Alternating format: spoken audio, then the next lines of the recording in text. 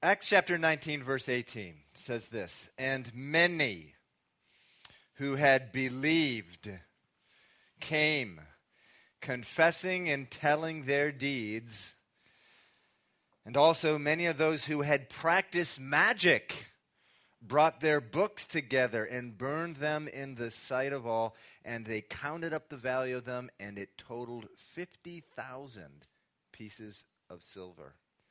So the word of the Lord grew mightily and prevailed." Let's pray. Father, we thank you so much for just that one phrase, Lord, that the word of the Lord prevails. It prevails, Lord, your word. No matter how much we have for us or against us, Lord, your word prevails. I pray that you would show that to us this morning. I know, Lord, that there's men and women in this room. They're in some kind of thing, Lord, where they need to see and understand, their hearts need to embrace by faith that your word prevails, it overcomes. And we pray this in Jesus' name. Amen. You may be seated. Okay, once again, a couple of weeks ago, we gave out that Stop and Think DVD, and I just have loved some of the stories that you all have been sharing with me about folks you've shared the DVD with. And so keep them coming. If you have a story, I'd like to hear them. Also want to, I think Dave mentioned this, but we do have a baptism this Saturday night. And baptism is a wonderful testimony. It's a reflection on the outside of what's happened on the inside in our heart. And so if you have never been baptized after believing in Jesus, why don't you speak with me after the service? I got baptized as an infant. And then as I began to read the Bible, in fact, in Acts chapter 19, you see people who were baptized at one point at the beginning of the chapter and realized the Apostle Paul told them, you need to be baptized again. That's what happened with me. And infants don't know what's going on when they're baptized. And the Bible says that baptism is a choice that we make, not a choice that our parents make, but a choice that we make when we're taking an affirmative decision to make a decision for the Lord. And so if you've never been baptized, speak with me about that. But Acts chapter 19. And so, we're seeing here the fulfillment in the book of Acts of what Jesus said, and we've talked about this a number of times, what Jesus said in Matthew 28, right before he was taken up to heaven. He said, "Go unto all the world, baptizing in the name of the Father and the Son and the Holy Spirit." Go and make disciples of all nations, he said. And we don't have to imagine what that looks like to see people go off, and what that would have looked like to see people obey that command. We have it in the book of Acts. We see firsthand. We read firsthand. That's why the book of Acts is here in the Bible. So we can see firsthand, what does that look like to do that? To go and make disciples of all nations. And we've seen that in the last 6 chapters as Paul going from city to city. He's starting churches. He's making disciples of many nations, meaning he's making disciples of men and women from many different nations.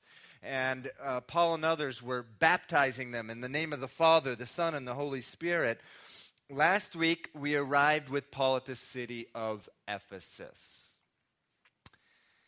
Now, all these cities are in the Roman Empire, and each city they go into, they all have their own thing, their own unique thing about them. Athens in chapter 16, the thing there was philosophy, so-called progressive thinking. If you remember Acts 17, verse 21, it says, all the Athenians and the foreigners who were there spent their time in nothing else but either to tell or to hear some new thing. I mean, they just hung out and talked about philosophy or whatever.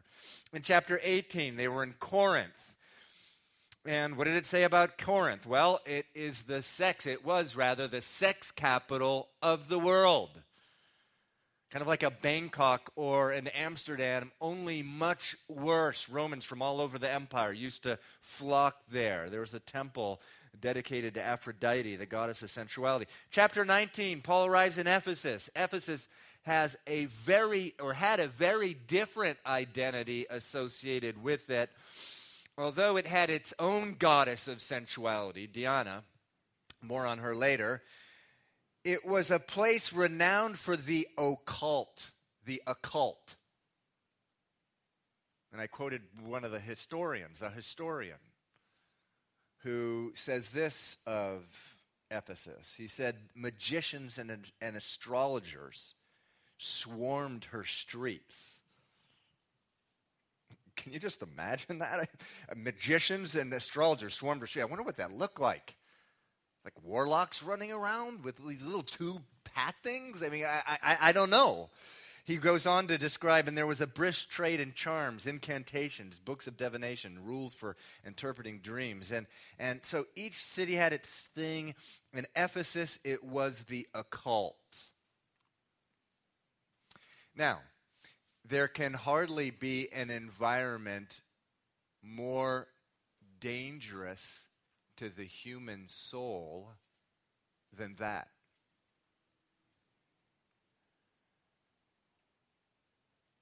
We knew that firsthand from the work that we do in Haiti. There can hardly be an environment more oppressive to people. When a man or woman opens themselves up to the occult, there's a very real demonic enemies that will come in and just take over and put souls in bondage. In Ephesus, it was just loaded with this type of thing. That was their thing. And who comes into the scene around 55 AD? The Apostle Paul. So how's a guy like Paul going to deal with an environment like that? Well, who is with him? Who is with Paul? Okay, some disciples, some followers of Jesus, but none of them were exorcists. The Bible doesn't, by the way, has no office of an exorcist. That's like a Hollywood thing. There's no exorcist. Or things also that people tried to practice. We saw that in the book of Acts last week. But who else was with Paul? Who else was with him who could possibly help him in this intensely dark and spiritually dangerous environment? Anybody? Matthew 28. I've already quoted it. Jesus says, he said this. He said, "Go into all the world, making disciples of all nations." What do you say after that? "And I will be with you always, even unto the end of the earth." I will be with you. So who else was with Paul when he entered Ephesus? Jesus was. And by the way, when you enter into a relationship with Jesus, the Bible says, Jesus says that he himself will come inside of you. When you leave this room, wherever it is that you're going, Jesus goes with you. Paul, when he's frustrated with the Corinthians, and you almost get the sense that he's shaking them at the very end of the chapter. He says in chapter 13, verse 5 of 2 Corinthians, he says, "Do you not know that Jesus Christ lives in you?" Come on, guys, you got to get this one. And you guys got to get this too. You got to get this. That Jesus Christ lives within you. We receive, the Bible says, the Holy Spirit when we receive the Lord. And when we receive the Holy Spirit, we receive Christ. And so, with all that said, so what does it mean for a city like Ephesus, which is just overflowing with this occult spiritual stuff, when a guy, Paul, and his born-again companions come in?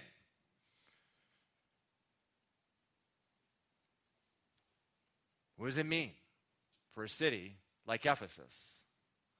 Well, it let's take a short diversion here. Let's just go back to the book of Matthew. Go to Matthew chapter 8, and it kind of gives us an idea here of a clash that takes place when a band of people like that come into a city like Ephesus. Matthew chapter 8, that's one book to the left, rather Matthew 8, one book to the left of the book of Acts. Let's read verse 28. This is Jesus here. He had just, they had come across, he and the disciples had come across the Sea of Galilee. There was an enormous storm. Jesus rebuked the waves. There was total calm. In verse 27, the disciples are marveling. They say, who can this be that even the winds and the waves obey him? And so then it says in verse 28, when he had come to the other side, to the country of the Gergesenes, some of you, your translation will say Gadarenes, there met him 2 demon-possessed men coming out of the tombs, exceedingly fierce, so that no one could pass the way. And suddenly they cried out, saying, what have we to do with you, Jesus, you Son of God? Have you come here to torment us before the time? Now, these were not the 2 men speaking to him. These were demons speaking to him. It says in verse 30, now a good way off from there was a herd of many swine feeding, pigs. So the demons begged him, saying, if you cast us out, permit us to go away into the herd of swine. And he, Jesus, said to them, go. And what happened? Away they went into that herd of pigs, the swine, and then they just run and they just go into the sea there. A strange account there that, we're not as used to that type of thing in our polite company in the United States of America, but what it does, it shows us a very real look into what happens when Jesus confronts a city like Ephesus. And so, again, Jesus said, when he said, go into all the worlds, make disciples of all nations, and I will be with you. So when Paul and those guys went in there, who was with them? Jesus. And what did Jesus say before in Matthew 28? Right before Jesus said, go therefore and make disciples of all nations. What did he say before? He said after, he said, I will be with you. What did he say right immediately before he said that? Anyone? All authority under heaven and earth has been given to me. Go therefore and make disciples of all nations, teaching them to obey everything that I have commanded you, and I will be with you. So all authority, and we just saw it, right? We just saw all that authority in Matthew 8. Just a word, go, one word, go. They were gone, those demons. So what does it mean that when Paul and his companions who have Jesus Christ living inside of them, they come into Ephesus, the city's swarming with magicians and astrologers with all kinds of demonic weirdness and stuff going on? What does it mean? It means there's going to be some pain. There's going to be some pain in the demonic realm. And so in verse 11 of back in chapter 19 of Acts, if you just go back to the book of Acts, we read this unusual couple of verses here. Now God worked unusual miracles by the hands of Paul, so that even handkerchiefs or aprons were brought from his body to the sick, and the diseases left them, and the evil spirits went out of them. Go. That's all that needed to be said.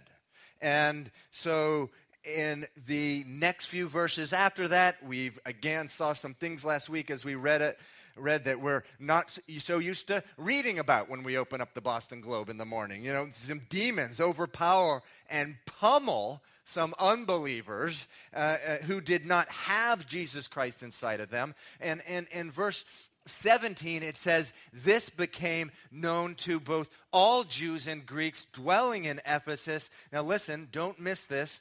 The backdrop of all of this, all this stuff's going on. Demons are being cast out. People are being healed. All demons are attacking other people who are unbelievers and just prevailing, the word is used, meaning they're having their way with them. They have absolutely no power against them. The backdrop of all this is every day for 2 years, Paul had been teaching right in the middle of Ephesus, every single day, declaring the wonderful, life-saving message of freedom through a relationship with Jesus Christ. No doubt, quoting the words of Jesus himself, if the Son of Man sets you free, you'll be free indeed. Every day declaring that word. And so no wonder that it says in verse 18, and many who had believed came confessing and telling their deeds, and many of those who practiced magic brought their books. Now remember, books then were not like books today. You can pick them up whatever at the 5 and dime shop for 99 cents. Then a book was like bringing in your diamond watches. Extremely expensive. And it says, that, verse 19, many of them who practiced magic brought their books together and burned them in the sight of all, and they counted up the value of them, and it totaled 50,000 pieces of silver. So here you have these people who are making just a clean break with their past. Listen, when a person is born again, Jesus says you're born once out of your mother's womb. You're born again spiritually as a conscious decision when you give your life to Christ. And when a person is born again, the Lord does a deep work in their hearts. And listen, when that happens to a man or woman, they want out. They want out of the darkness. They want the light. They want to walk in the light. And that is what begins to happen in Ephesus. And here in verse 19, you see this happening. God, just take this stuff. Take it. I'm tired of it. I don't want it anymore. I'm tired of what it does to me and everybody around me. Just take it, Lord. And he does. God takes it. And verse 20 says, and so the word of the Lord grew mightily and prevailed, meaning it overcame. Everything it came in contact with, it overcame. So then in verses 21 and 22, we see Paul leaving Ephesus. He comes back. In verse 23, he's back in Ephesus. Verse 23, let's pick it up there. It says, and at about that time, verse 23 of Acts chapter 19. And about that time there arose a great commotion about the way. The way meaning Christianity. They called it the way. Jesus said, I am the way, the truth, and the life. So they called it the way. Verse 24, for a certain man named Demetrius, a silversmith, who made silver shrines of Diana, brought no small profit to the craftsmen. He called them together with the workers of similar occupation and said, men, you know that we have our prosperity by this trade. Meaning, we make our living as silversmiths, making little idols, silver idols, of Diana. Verse 26, moreover, you see and hear that not only in Ephesus, but throughout almost all Asia, this Paul has persuaded and turned away many people, saying that they are not gods which are made with hands. So not only is this trade of ours in danger of falling into disrepute, but also the temple of the great goddess Diana may be despised, and her magnificence destroyed, whom all Asia and the world worship. Verse 28. Now when they heard this, they were filled with wrath, anger. And they cried out, saying, great is Diana of the Ephesians. So the whole city was filled with confusion. and rushed into the theater. And with one accord, having seized Gaius and Aristarchus, Macedonians, Paul's travel companions. So they seized a bunch of followers of Jesus. And a riot has been stirred up here. And so what's happening? Well, the city of Ephesus had a matron goddess named Diana, a goddess of fertility. And there was a temple dedicated to Diana right in the middle of the city. The temple was massive. It was bigger than a football field. It was one of the 7 wonders of the ancient world, the temple to Diana. Actually, do we have a picture of this? We have a replication of it. Sort of, kind of in the shade you can see there. It was gigantic, and thank you. And it was as big as a football field, if you can imagine that. Right in the middle of this city. And people would come from all over Asia to this temple, as in any other pilgrimage type of place. There were souvenir types of shops, only they didn't call them souvenirs. They were little idols, little silver idols. You pick them up, you take them back home, and you'd stick them on your counter or whatever. And these silversmiths, this is how they made their living. They were manufactured here. Well, Paul and his companions come into Ephesus. They declare the word of God. Men and women give their life to Christ. They become free of the bondage associated with those little idols and the whole lifestyle behind the idols, which was sexual promiscuity and just all the gory, earthy stuff associated with a pagan idol. And listen, once the Lord has come into your life and filled that void that only He can fill, you don't need silly little trinkets of Diana anymore. You don't need that. Once the Lord has come into your life and filled that void that only He can fill, you don't need little silly trinkets of Diana. You don't need to get sloshed at the local bar. You don't need to go to the movie theaters and fill your mind with sensuality and violence. You don't need to go from guy to guy to guy to guy, from girl to girl to girl to girl. You don't need to be married to your career. You don't need that. Why? Because the Bible says this, 2 Corinthians 5:20. Anyone who is in Christ is a new creation. The old has gone, the new has come. Anyone who is in Christ, 2 Corinthians 5:20, is a new creation. The old is gone. The new has come. And guess what? The new comes with all kinds of new desires. Desires to walk after the things of the Lord. And so, not only did they not need in Ephesus all this old stuff anymore, they didn't even want it. That's the wonderful thing about the deep-rooting work that God does in a human heart. You don't even need those idols anymore, but you don't want them or anything that has to do with them. I love Romans 6:1. Paul asks this question in Romans chapter 6, verse 1. He says, "Shall we continue in sin that grace may abound?" Let me repeat that question. Shall we continue in sin that grace may abound? What did he mean by that? He was just saying this: since we've been forgiven of all our sins by Jesus, past, present, and future, why shouldn't we just go out, live it up, get sloshed, party like maniacs, and throw off all our inhibitions and live hog wild? If we've been forgiven for everything, past, present, and future, why not do that? What did he say in verse 2? He said, certainly not.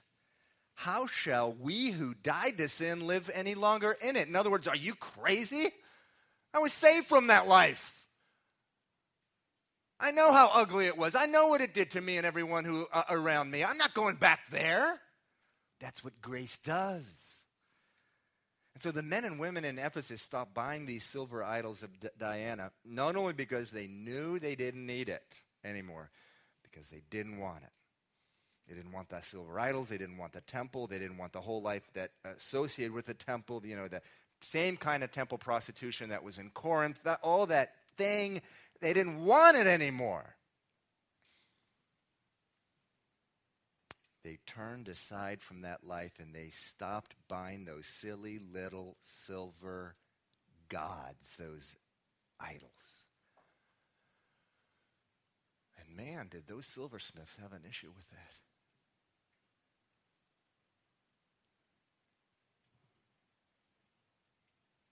You know, it's amazing when you take a close look at the relationship between a human being and an idol. I want to do that for just a second now. I want to take a real close look at what the relationship looks like between a human being and an idol. These idols in Ephesus, for example, the idols that prevailed in that city before Paul and his companions got there. These idols involving the worship of the occult, the worship of fertility, sensuality, sex. All they did was take from people. That's all they did. Take. They took their money, they took their dignity, they took their joy, their health, their souls. They take so much, but they give nothing back.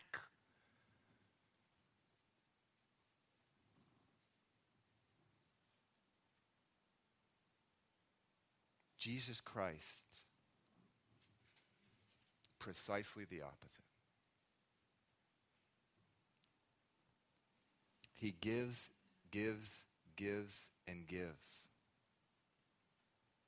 In John chapter 10, verse 10, Jesus says this. He says, I came to give you life and give you it more abundantly.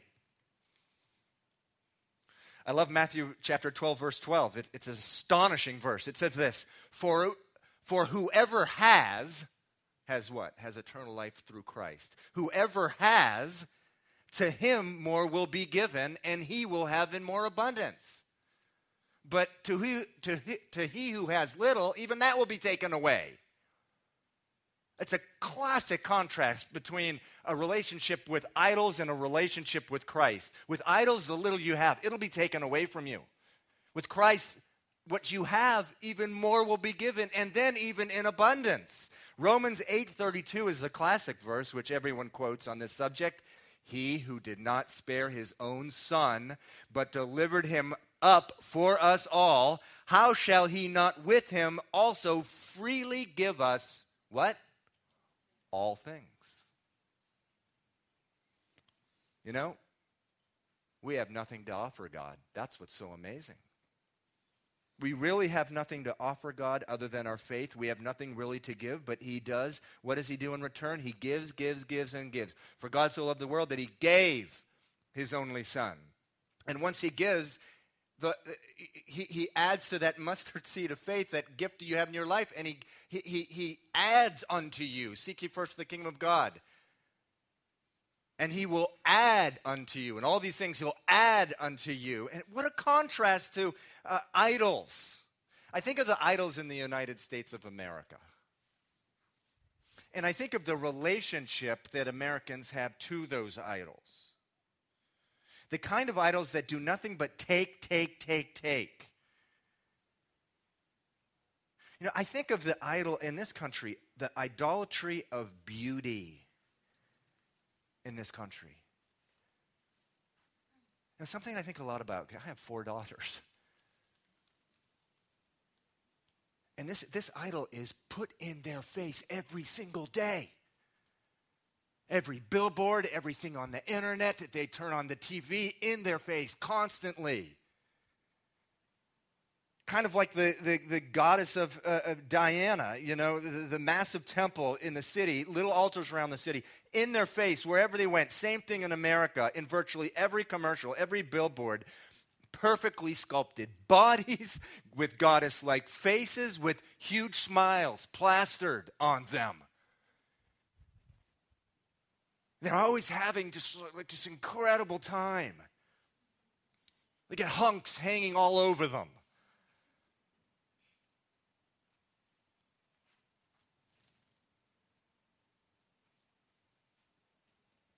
And all they do is take, and take.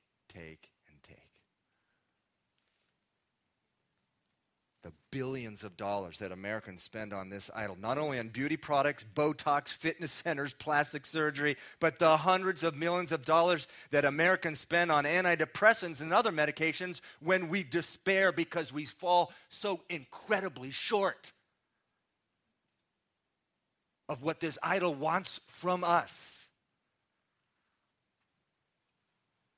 Of course, I'm not saying we shouldn't take care of our bodies. We're stewards of God's bodies. We need to take care of them. I'm not talking about staying in shape or blessing our husbands and wives, with our bodies. We need to do that.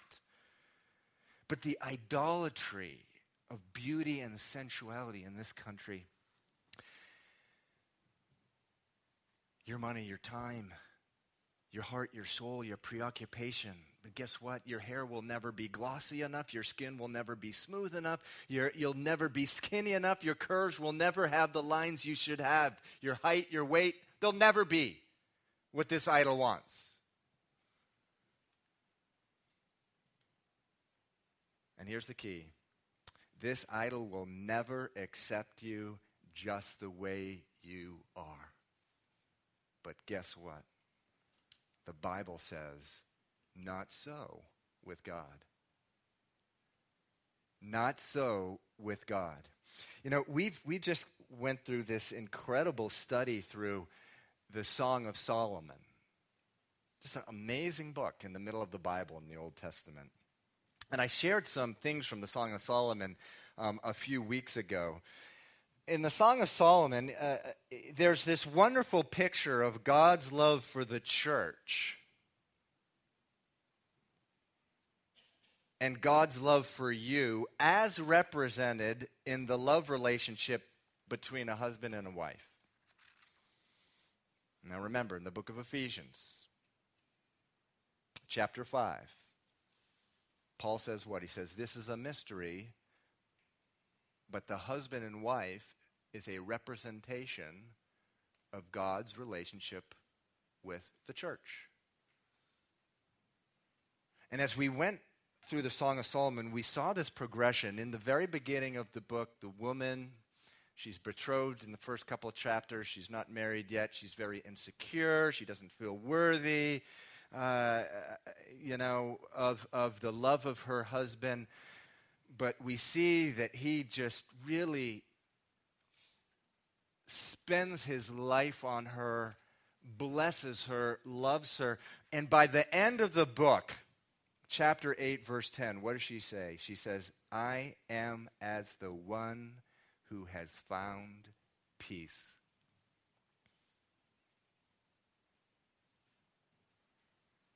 But again, it didn't begin that way. In the first chapter of the Song of Solomon, I think I brought this up a couple weeks ago, the woman's literally telling this guy, the king, she's saying, don't look at me. In the NIV it says, don't stare at me. Why did she say that? She said, because my brothers made me a keeper of the vineyard, but my own vineyard I did not keep. I neglected. She's saying, I don't have a body that's worthy of being loved.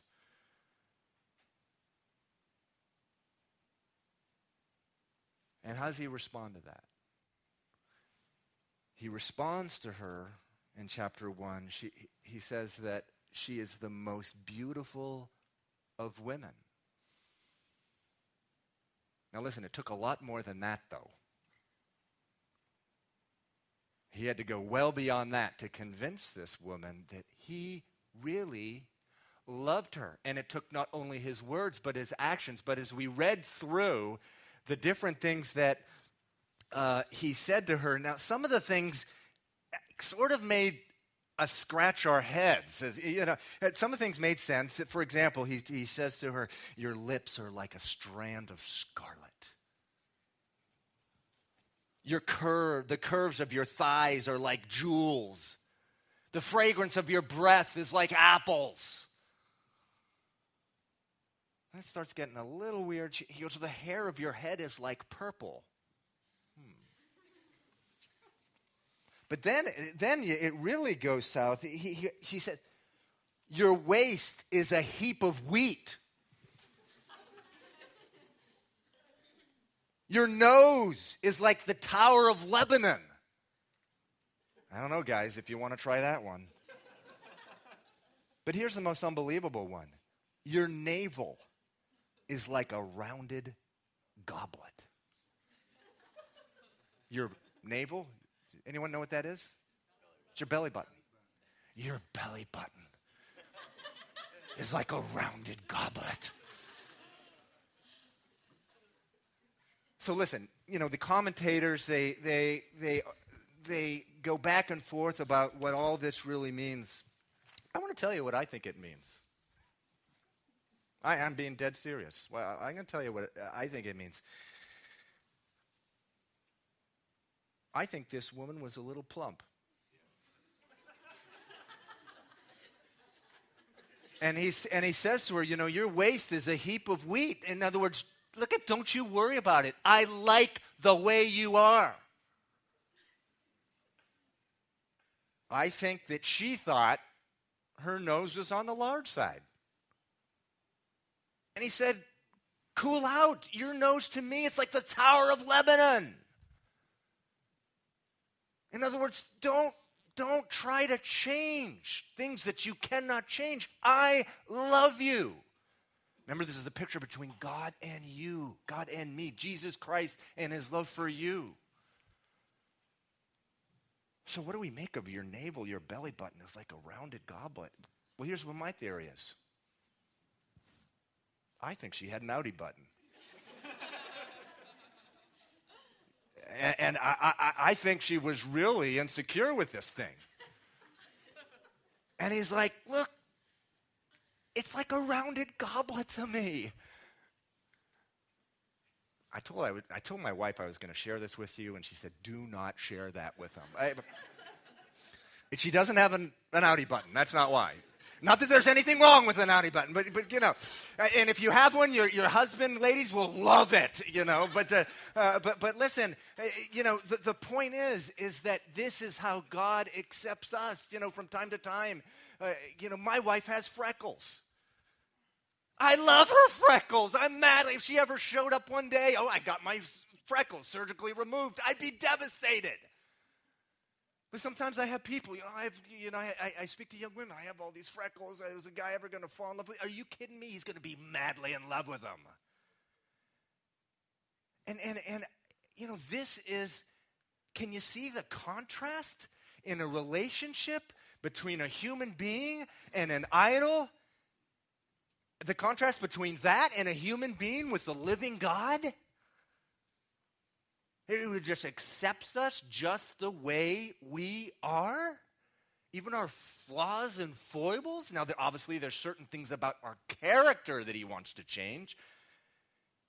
He loves us that much. He doesn't want to stay where we are in terms of our character and our walk. But oh, the difference, the contrast between the United States America's idol of beauty and how it just sucks the life out of the men and women of this country. And what God has for us. He just wants to give, and give. And so, you know, a wonderful picture really before our eyes in Ephesus of what happens, you know, they start just, the love that they're getting from the Lord Jesus Christ is just so infinitely better than what they were getting from the idols, which was nothing at all. They just left the idols behind. Silversmiths don't like that.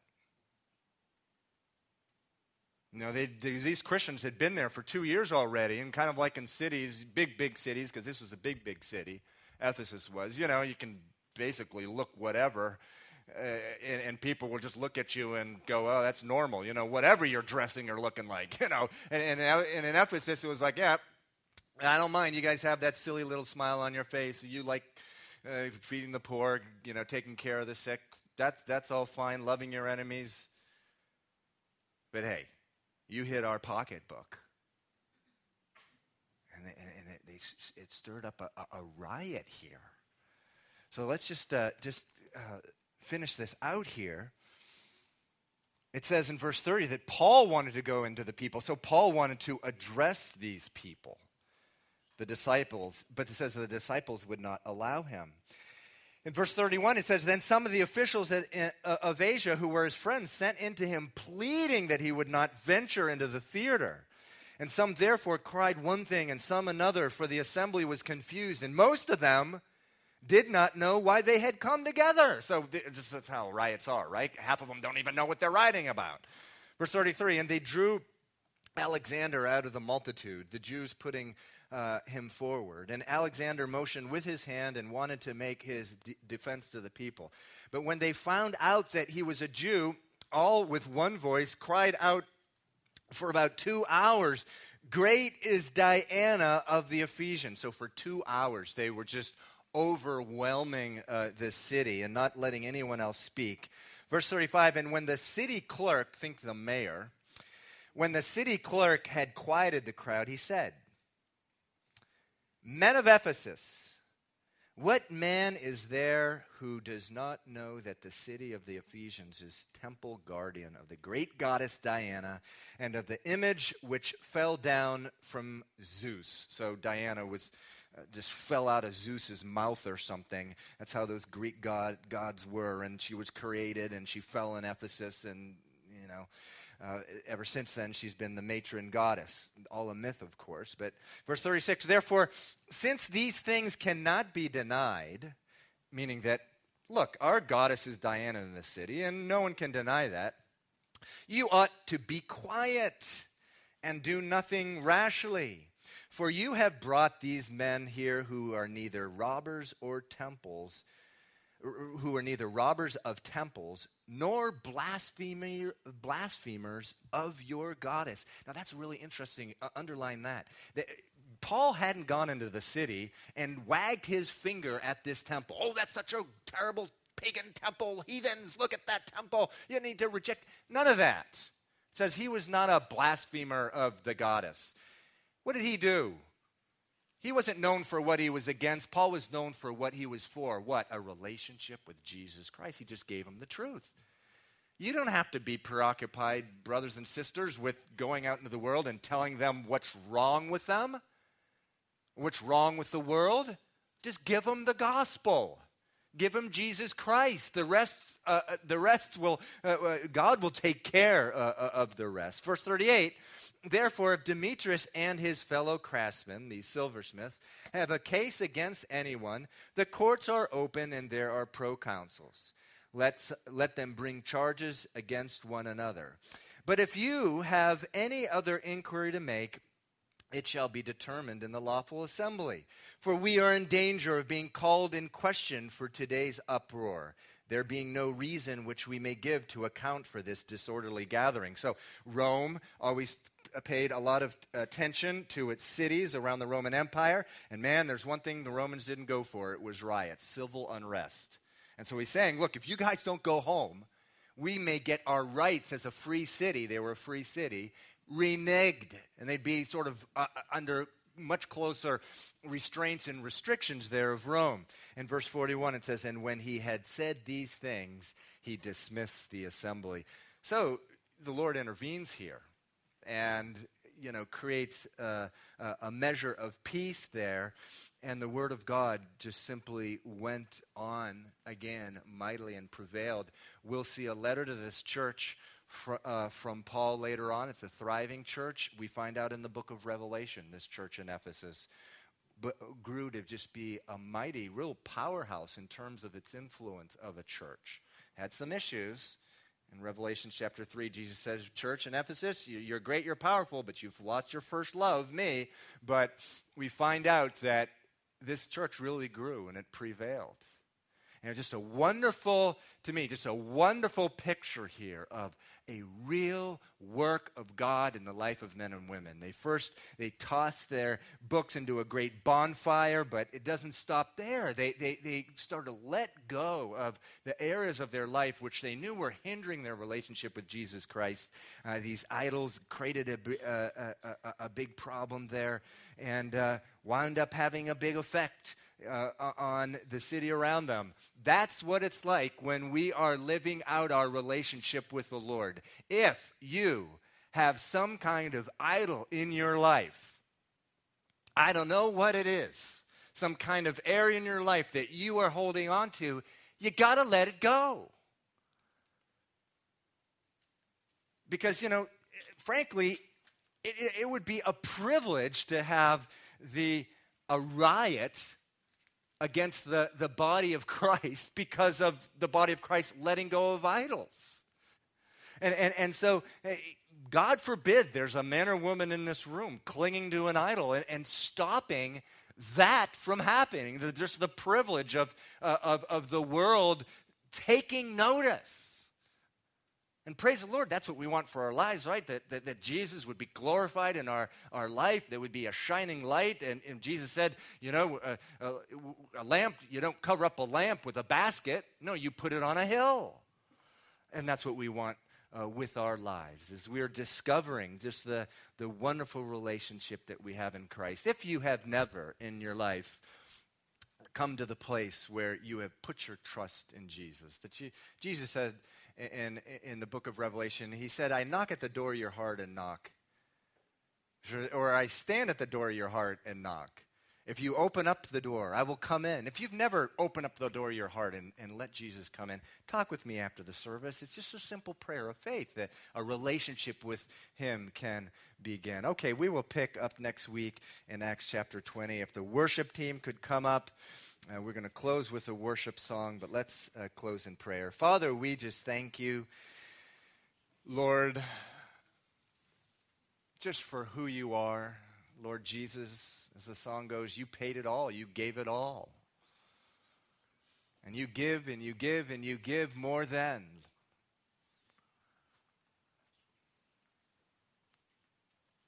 And Father, I just pray that you would draw every single man, woman, and child in here away from idols, whatever they are, that only take, and take, Lord. And you would draw us to yourselves and show us your heart, Lord. That your heart for us is only to give, and give. God, I pray that you show that to me, to every man and woman in here, Lord.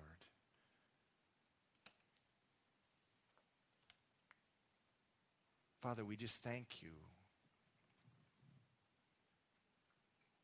for this relationship that we have with you, that you accept us just the way you are, Lord. You accept us just the way we are, Lord. You accept us just the way we are. You look at us, and whether it's, Lord, we're too skinny, too fat, or whatever, Lord, you love us. We can't get that kind of love anywhere, Lord. And I just pray that we would grow in our understanding of that love. We pray that in Jesus' name. Amen. Okay.